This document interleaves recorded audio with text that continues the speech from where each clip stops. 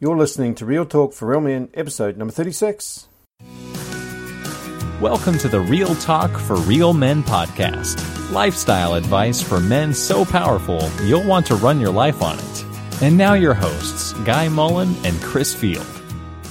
Well, hello, men, and welcome back to another episode of Real Talk for Real Men. I'm Guy Mullen. And I'm Chris Field. Great to be back with you again. And we have an old favourite back on the blower. We had some great feedback, but it wasn't enough. It wasn't enough in terms of what we delivered in the last podcast. It was like, oh, that's great. Yeah, I've got my reason why I want to lose weight, why I want to get fit. But I need some good ideas. I need some plans. I need to know how to use this testing equipment. How do I use the calipers? How do I use the heart rate monitor? What use are they? So we've got Andrew back on the blower. Andrew Jameson from FitLab. Welcome. How you doing? I'm doing fine. Can we get a better how you doing than that? How are you doing? Yeah, that's better. Sorry, it's the Kiwi accent that messes. Yeah, sorry, we're very Kiwis are so laid back, and that's just the way it is. But anyway, it's good to have you back on the blower, and we want to give our men and we do have some women listeners as well, some real practical, down to earth advice on how they can reach their fitness goals. So, can I just pick up something that I remembered when we talked with Andrew the last time? There was something he said toward the end of that interview that I wanted to pick up, and I thought this might be a good opportunity before we get into technical stuff. Andrew, I remember you saying something back then about how that even a program that works for people to make them fitter or lose weight or whatever won't necessarily work the same over time. You remember saying something about that? Yes. It's quite interesting. Like there's limits within everything, limits between people, limits of how much you can improve a particular area. Obviously, these are genetic or other factors that involved in each person that will stop these things getting, obviously just get infinitely fit if it was able to just keep going and keep improving. So doing a certain training plan that you might set yourself, or a certain type of workout, will eventually plateau. They all will, I guess, eventually if you keep going. So you need to think about mixing things up or changing things around and measuring things just to check that it is going the right way. A good example of this, I even in my own training, I've noticed it. Like you'll see, like this year I started off doing a certain type of workout, got some big gains, and then moved into sort of the racing season for the cycling, which is what I do. Just at a master's level, and that's it eventually plateaued. Like you got to a point where you'd done enough for the season, and your body was like, "No, I think you need to reset and have a bit of a short little break, and then go back to it again. Go back to something different, or go back to rebuilding." So you need to look at being able to tell when that's happening. Otherwise, you'll just be flogging a dead horse, just carrying on doing the same old stuff, hoping to get more improvements. But you need to be able to measure it and check to see how it's going. Well, we want to talk about measurement now, but we probably owe our listeners, some that have listened in and haven't caught up with you before. Do you want to just explain again who Andrew is and how he fits into the picture and why we're talking to him, Guy? Well, that's a good test to see if I was listening last time. So Andrew pretty much works with cyclists. Here's some beeping going on in the background there. So he works with cyclists from the elite level down to people who are looking to start their first event and helps them to achieve their goals and uses science to do it. He's an elite cyclist himself and is based in good old New Zealand. The land of the long white sheep. Now, I'm just going to, for those who are in the Northern Hemisphere, the New Zealand was originally called by some the land of the long white cloud. Aotearoa, but there's, what's the word? Aotearoa. That's what I said, yes. And because there's so many sheep over there, was it 60 million at one point that they got to be called the land of the long white sheep? I think we've even got a few now, or sold them or something. It's not quite anymore. Yeah. Actually, Australia has more sheep. We have more now. It's just the person. New Zealand has more sheep. Right. So here's the other point, though, that I picked up earlier with you, Andrew. People will come to us and they'll insist to us, oh, you've got to do this because it worked for me. And I think that's what I'm thinking about from our listeners' point of view, to spare them the agony of having to do what their wife or their sister-in-law or their brother-in-law or their work associate insists they have to do because it works for them. Because you've just admitted earlier that even the same thing that works for you doesn't always work the same over time. Yeah, exactly. I mean, I think you've got to, like with anything, you've got to prove your sources. It's like looking for scientific articles on the internet. You've got to make sure you're getting things from the right place, getting your right information. But even when we've got that right information and we know that, say, doing this particular routine of whatever it is, whether it's a certain type of intervals or strength training or whatever, lifting a certain amount of weight, whatever it might be, is going to keep improving us. And we need to check that and measure it just to make sure that we haven't outdone that system. That system might be as fit as it's going to get for a while. We need to change the way we do it. Yeah, so even something that works will change over time, and it won't get any better. It'll just plateau. So there's only so far. Okay. Well, Andrew, that leads us to the question of just how do we keep track of that? What's available for us ordinary, everyday jokers to be able to use to kind of help us figure out what is and isn't working? So I guess there's sort of two sides to it. There's measuring and tracking what you're doing while you're exercising, and there's also tracking how that's going in the big picture. So from that month to month, or in the long-term picture, how are we going to track it there? So on the short term, in the individual workouts, you need to look at something that's going on in your body. So something like a heart rate monitor is probably one of the cheapest, best tools you can get. So sorry to interrupt, but isn't I've got a Fitbit, a smartwatch, and that measures my heart rate. Is that sufficient? There's different types of heart rate monitors. So a Fitbit, I'm not entirely sure exactly how accurate they are. The issue you need to look at with each device that you might get would be how often it records heart rate. So is it recording or is it displaying heart rate? So is it displaying it on a second-by-second basis? So when it changes, it shows you straight away within a second of what that heart rate was. So every second it's showing a new heart rate. Or is it a more long-term, so it's sort of shut down and just sort of do it every minute or whatever? So when we're looking at those, we're looking to buy a device then, what stats do we need to look at? How quickly does it need to be able to capture our heart rate if it's to be of use to us? Realistically, second by second would be good. You could probably go a little bit longer than that, a few seconds, but they'll probably be like a second, or they'll be like a minute or 5 minutes or something. So it'll be the normal standard heart rate monitor that's not clever, just a dumb one, that just measures heart rate will be second by second most likely. Right. So something like from Polar, it's just a heart rate monitor. Might cost you $100 for a Polar one, which is like the brand, used to be the brand, when they all came out. Or you could buy something cheap on, I don't know what you guys have over there, eBay, for $40 or something like that. So, a cheap one will probably work exactly the same way as an expensive one. It's just a question of, I guess, design and branding. So, they measure the same way. So isn't the issue then knowing how to use it and when it's exactly important to make a note of what the changes are and all those things? Exactly. So the other issue, something we've covered a couple of times, is how everyone's different. So heart rate is one of the great ways of showing this. You could have two guys, they could even be twins, and one would be exercising at a certain level. They'd be both the same fitness level, but one's heart rate could be 20 beats higher than the other. But even though it's the same fitness level, they're just as fit as each other, but their heart rates can be totally different. Some people have a higher maximum heart rate and a lower or a higher resting heart rate. So everything varies within that. So if you've ever looked at training intensities and zones in a gym, and they have a graph and show you what exercise intensity you should be doing for a different level, or your fat burning zone or whatever it is, they're all based on a maximum heart rate that's usually a formula, like 220 minus your age or something like that. And the issue with that is because everyone is so different, it's wildly inaccurate. So you need to find a way of calculating zones that is based on you or based on the individual. I'll put something up in the show notes. We'll provide something for you guys to put in the show notes that will help them work out zones a bit more effectively. And that'll usually involve some sort of a test, whether it's a short period of time, or exercising at a certain intensity for a short period of time, or doing a couple of short little timed efforts and working out what your heart rate is at the end. There's different ways that we can do it, but we need to get a measurement of how an individual responds to exercise, and then use that to guide.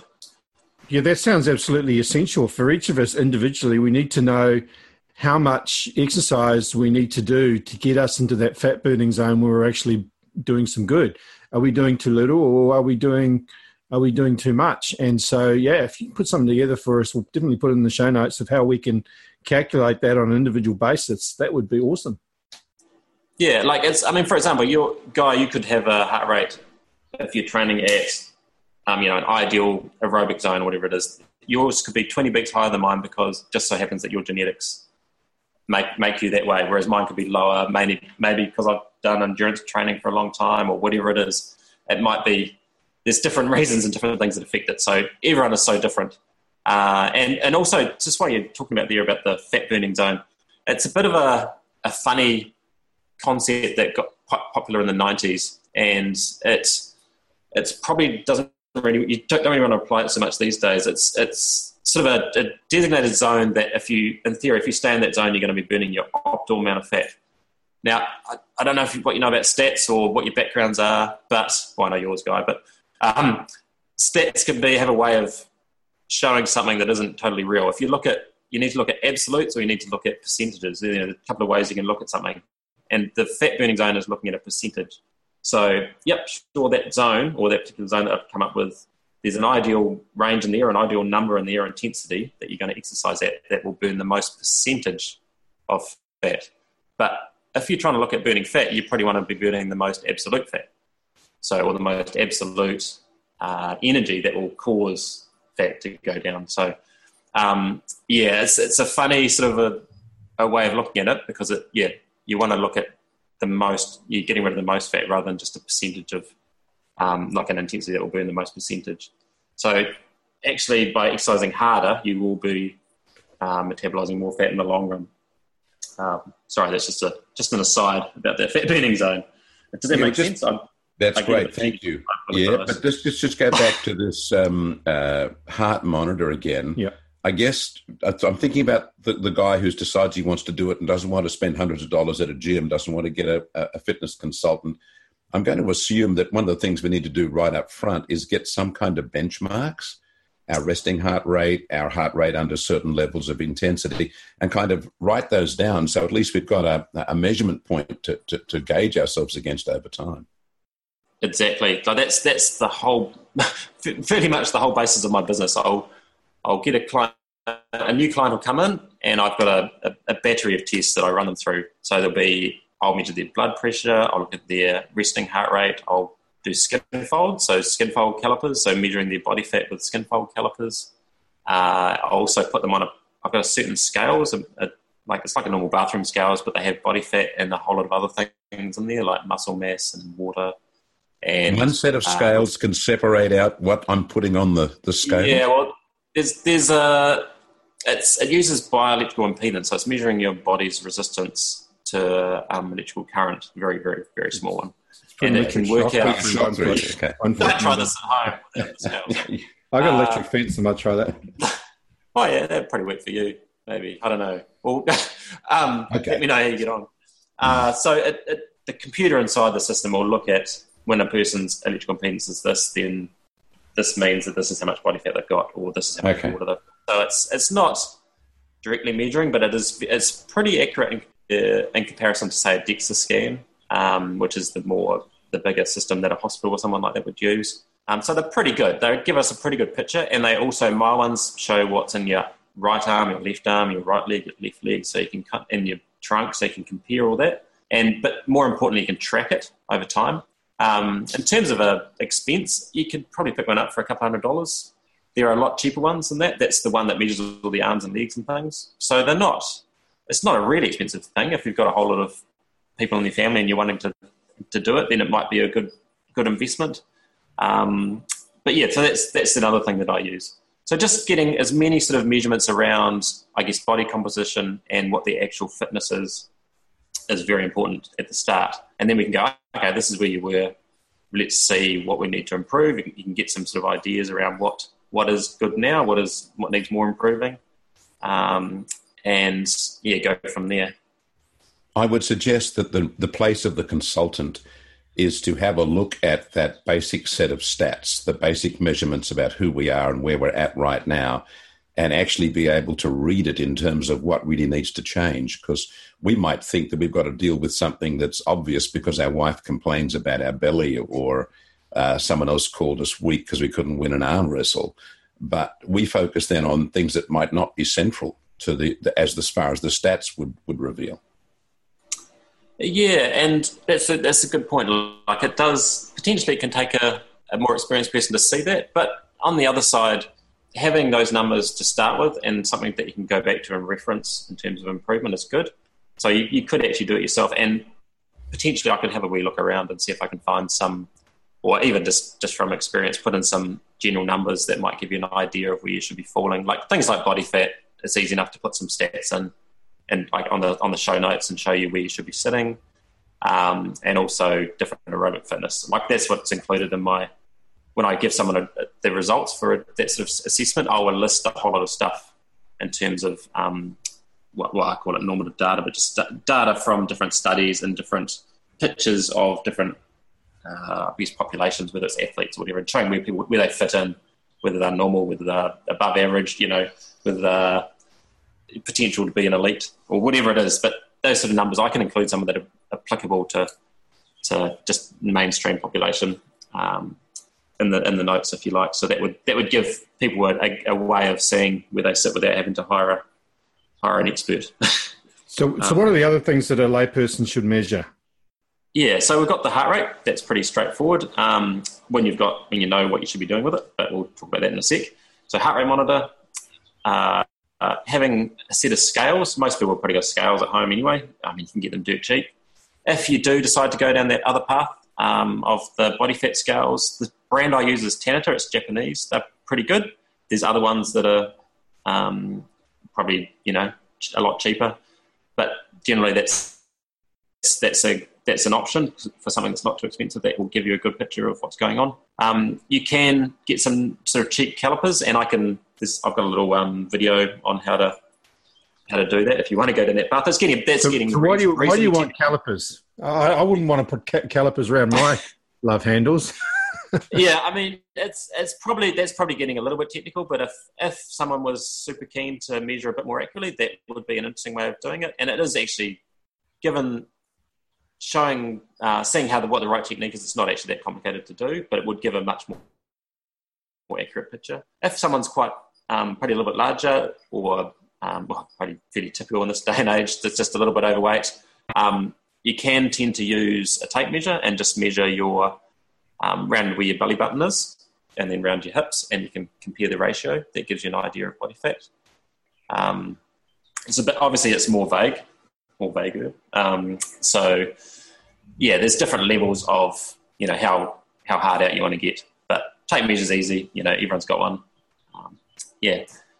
And then things like different applications, whether they, if you've got your Fitbit, then there might be applications that are involved with that could be handy to track things over time, and different apps that can be used. So yeah, that's a rough, that would be the monitoring tools, and then obviously different exercise equipment, whatever you want to do. So typically most people that at home, they might not have anything, so they might want to just go out starting with walking and then progressing to jogging, depending on how big they are, I guess. Or they might have some equipment that they want to use. So the question that I had when we talked about muscle mass a little bit on the last show, so if you're running out and you're doing running or walking, I play soccer in the winter, and I do a lot of running in that, playing in midfield, and I sort of wonder, am I actually breaking down muscle while I'm doing that? As I get older, I'm already losing a bit of muscle mass. I've heard it's sort of 2% a year or whatever. I don't want to be losing muscle mass. So can it be that you doing the cardio work is actually counterproductive to when it comes to your muscle? Sort of yes, sort of no. Like cardio can have what they call a catabolic effect, which is basically eating your own muscles, so wasting away. So that's this catabolic. It's using it as a fuel and destroying it. But it is also something that we can manipulate or stop happening with some fairly easy things. So obviously we took last episode we talked about weight training, so that's one way of stopping muscle mass disappearing. So the strength work will help you replace it or maintain it and then also build more. So what's the rule of thumb then? So just on that, what's the rule of thumb then for weight training versus cardio? So in terms of what you do or how to maintain? Yeah. So how much muscle work? I mean, I don't know how you actually quantify this, but you need some way of working. What's our ratio of muscle work to cardio? So I would look at, I mean, when you're starting out, you're probably going to be doing fairly minimal just so that you get compliance, I guess, or so that you get yourself to do it. I would be considering, maybe it's only 15 minutes for your first aerobic type workout, your cardio type workout. And the strength workout, if you like, what you can often do, you're already warm from doing your cardio. Maybe you just jump and do a few weights straight after your cardio. So it might only be 5 or 10 minutes, something like that. So what you want to do is something that's you're going to do. There's no point in having a plan that is amazing and you'll win the Tour de France with it. But if you're not going to do it, it's a complete waste of time. So it needs to be something that is doable. So starting out, it's going to be pretty small. Could be 10 minutes, could be whatever, just to get you going and to get into that routine of doing it, whatever it is, 3 times a week or every day, or miss one day, usually at least 1 or 2 days a week to have a recovery. But that routine of getting into it. But the strength thing can often be a big put off to people just because it's like another whole thing and I don't want to do this whole routine that's going to take longer and maybe it doesn't have as much benefit as the cardio. So you can just tag on some quick stuff after a workout. And it might be just looking at doing some sort of all over type exercise, whether it's like a deadlift exercise, for example, sounds complicated and you can do it in a safe way, but it exercises most of your legs and some of your upper body. And so it's a good all over kind of strength workout. And there's a couple of other exercises like that can be good. That might be what you want to do. How about the humble push-up? Yep, things like that. That's a bit more concentrated. So you're just really working your triceps and your chest. But nice and simple. It's pretty hard, like it's not like it's an easy exercise to do.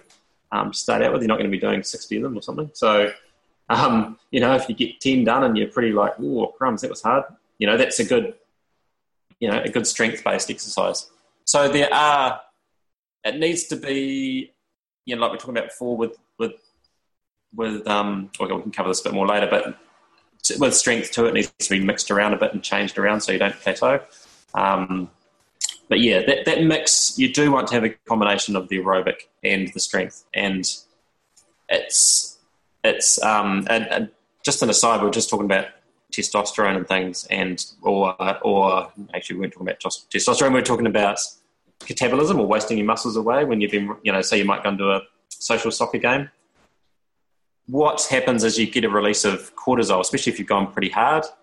And that is a stress hormone. It tends to degrade your muscle, and it's something you want to get rid of reasonably soon after doing something like that. So some type of aerobic activity that's caused that.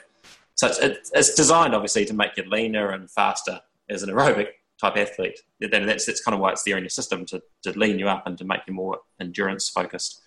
So to shut that system off, you can do 2 things that can control that. So you can either have some recovery food fairly soon afterwards, so a bit of protein and some carbs, and that halts the cortisol, it stops it. And it also helps you recover a lot quicker from that workout as well. Or you can do a strength workout afterwards as well, and that shuts it down as well, and it also encourages testosterone. So there's 2 ways we can shut down that process of wasting away our aerobic muscles or our muscles from doing aerobic activity. Well, Andrew, now that you've mentioned the big T word, I did have someone say to me in the last couple of months that they believed that a lot of use of the legs, running or stretching or squats, leg-based exercise was increased a man's testosterone levels. Do you know anything about exercise and the link to testosterone at all? Usually the link is around strength training. So a lot of strength training helps to produce testosterone and growth hormone, both very handy in terms of, if you think of a bodybuilder, they're very lean and they're very muscly and strong, and that's the sort of characteristics that it's heading towards. I mean, not that by doing a little bit of strength training you're going to look like a bodybuilder, but that's the sort of thing that it's improving. So it's improving your leanness, so it's reducing your body fat, and it's also increasing your muscle mass. And it's a certain intensity that needs to be done to get that, and it's usually the heavier weights tend to be that. But I will put some recommendations on that because it's a can of worms if you get it wrong. So you need to kind of work yourself into doing strength training on sort of easier stuff for a while before to get into the routine and get the technique right, and you still get benefit from that. But then you move up to heavier stuff later on, and depending on if you've got any conditions or anything like that too, there's things to watch. But yeah, pretty straightforward. It tends to be the strength training that has the biggest improvement on testosterone. Okay, now this might seem like we're going backwards here, but let me throw in a question. The average Western couch potato is blessed with a good income, a ready diet, lots of rich foods, no need to get out of the chair because the remote will change the screen, and their phone controls everything else. So there's a real sense in which just getting out of bed, running around the paddock or going to some room and pushing heavy pieces of equipment left and right seems like we're going back to the cave when we've been given our luxury apartment. But obviously that lifestyle has got to be really bad for our health. And so there has to be an awareness in the mind of the average spoiled Westerner that they really owe it to themselves to get off their backside and begin to work on these things. Yeah, exactly. It's a bit of a conundrum, I guess, of the Western world. Like it's something that we need to find that thing that will motivate us, or that thing that will get us out the door. For cyclists, like from my point of view, from the people that I coach, there's a couple of ways that they get motivated. Some people just like to train, like to get fitter, like the process. Other people will want to do well in certain events. And then there's another interesting area where there's this application. I don't know if any of you have heard of it, but there's probably other ones with different sports and things, but called Strava. And that is a very clever piece of software or a website that you go riding with your GPS on, a little bike computer that has a GPS, and it tracks where you've gone. It watches you go over different climbs and different rides, different areas, and you'll load this back into this website later on, or it'll automatically do it.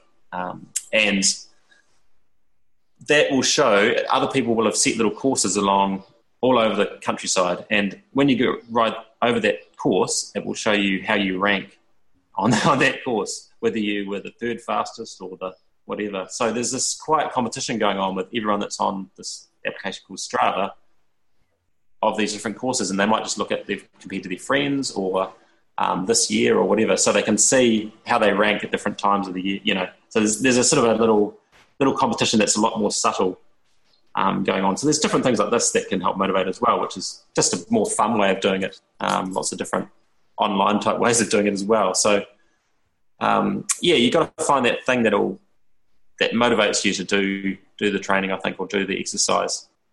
And once we can figure that out, or find something that will do that, then I think we're halfway there. Okay, Andrew. So we need to just about wrap this up, I think. But Chris, I think we need to summarise where we got to. Okay. Wow. Well, we've covered an enormous amount of stuff from my point of view as I look at this. But let me see if I've got you right, Andrew.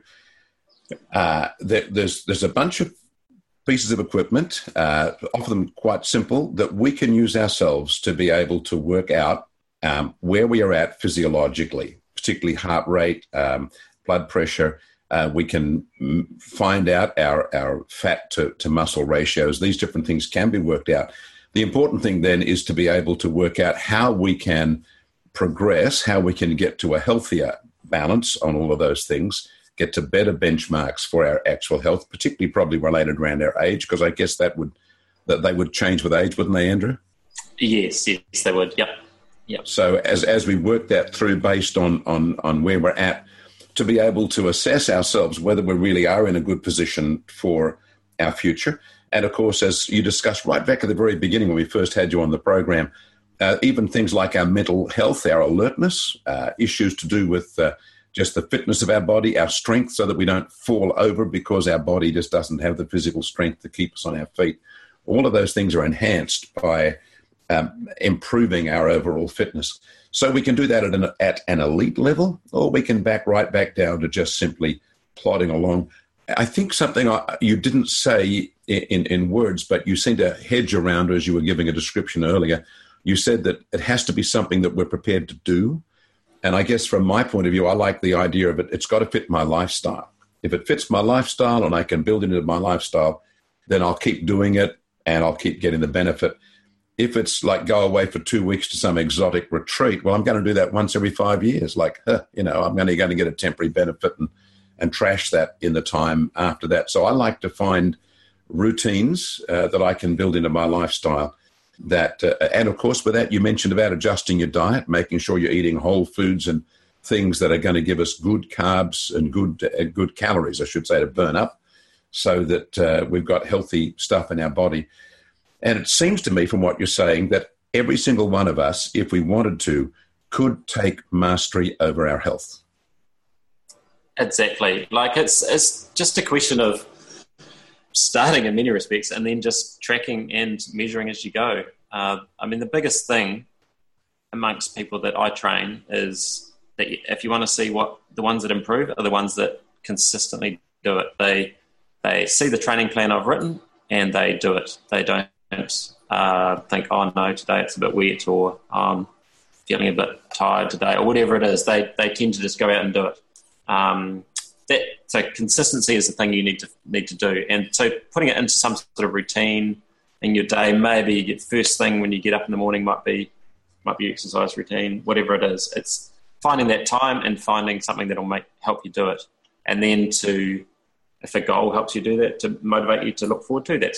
That's a good thing to put in place too. So, having it all set up so that you're ready to go, and an area where you might exercise could be something else you look at. You've got all the right things you need, the tools that we talked about before in terms of monitoring how hard you're exercising and things like that. And starting off simply, like don't try and do too much too soon. If it's 5 minutes 3 times a week, first week, that's great, because it's gonna increase as you go on, or change as you go on. And just getting a start and getting that consistency is probably your biggest hurdle. And as Guy pointed out when we first talked to you, every one of us has to have a motivation. So guys, if you haven't got any motivation, we can sort of get Guy Mullen here to go on a Skype call with you and frown at you, or give him one of his intense looks that intimidates you. You've got to do some exercise. Like I'm giving you now. Yeah. So, okay. So perhaps competition would be a good sort of way of motivating people. Get a buddy that will work with you. The ultimate here then sounds like we need to have an individual plan. Okay. And obviously that's why some people go to the gym and get a personal trainer and so on. Would you recommend that or not? It can be useful, because they will hopefully write something out for you that is specific to you. Realistically, it is something you can do. I'll try and put enough information up on the notes that you can do it yourself, maybe given a couple of examples. I often find it easy to look at some example and then tweak it from there. But it's not rocket science, and it shouldn't really be rocket science. It's just a question of getting it in place and keeping it simple, but having certain principles in place to make sure. It sounds like you're downplaying what you're doing and put yourself out of a job by saying it's not rocket science. I hope there's none of your elite athletes listening to this. But look, if somebody wants a personalised plan from you, can you help them? Yes, certainly. So my contact details are andrew@fitlab.co.nz, or just go to the website and you'll find me on there, which is FitLab. And what do you offer? What do you offer which is different from the trainer at the gym? Right. So what we do is we have different ways of measuring. So we do a performance assessment at the start of someone's training plan and at regular intervals, a bit like what we're talking about with monitoring yourself. So we'll do a battery of tests and we'll relook at those in the future and quite regularly. And then the training plan that I provide would be based around what they need to work on and what they need to improve. And that's all online based, and you can upload from various like bike computers and things like that as you go, so you can track what you're doing and make sure you're doing the right things. And I can look at it from my end and see what's changing and what's improving and whether you're doing it. And so most of it is online these days. There's some very good systems out there, and we use a very good one that's actually based in Melbourne. So a little bit of a local thing for you guys. Okay. All right. So we obviously got a lot of details that we need to be able to put in the show notes. So we will do that. And I know that ultimately the best thing is for us to have an individual plan, which was tested and so on, because we've talked so much about how we're all so different. But can you put together a plan for us that if you're 40 years old or slightly older in Chris's case, and you've got a 6-month plan of wanting to lose 10, 15 pounds, what can we do? What's a basic plan that we could follow step by step through that? Is that something you can put together for us? Yep, I could do that. That wouldn't be a problem. So it would be looking at the overall big picture and then breaking it down into some sort of blocks that you do. So, yeah, fantastic. Guy needs that. Thanks. We appreciate that. I do. All right. So, all right. Thanks for coming back on the show, Andrew. It's been informative and challenging as well, and I feel like I need to get out of the seat and do some push-ups. Yeah, I feel like exercising. If I have a cup of tea, I'll feel better. So don't worry. Anyway, thanks, Andrew. It's been great. Appreciate you sharing your professional experience with us too. Thanks, mate. All right. Thanks, man. Thanks for coming on the show again, joining us on the show, and we'd love to hear some feedback. What did you like? What did you not like? And tell us what you're doing to reach your exercise and health goals. That would be awesome to be able to share that with other men. Don't forget to come over to the website, www.realmen247.org, and we will see you next time. Bye for now. Bye-bye. Bye. Thanks for listening to the Real Talk for Real Men podcast at www.realmen247.org.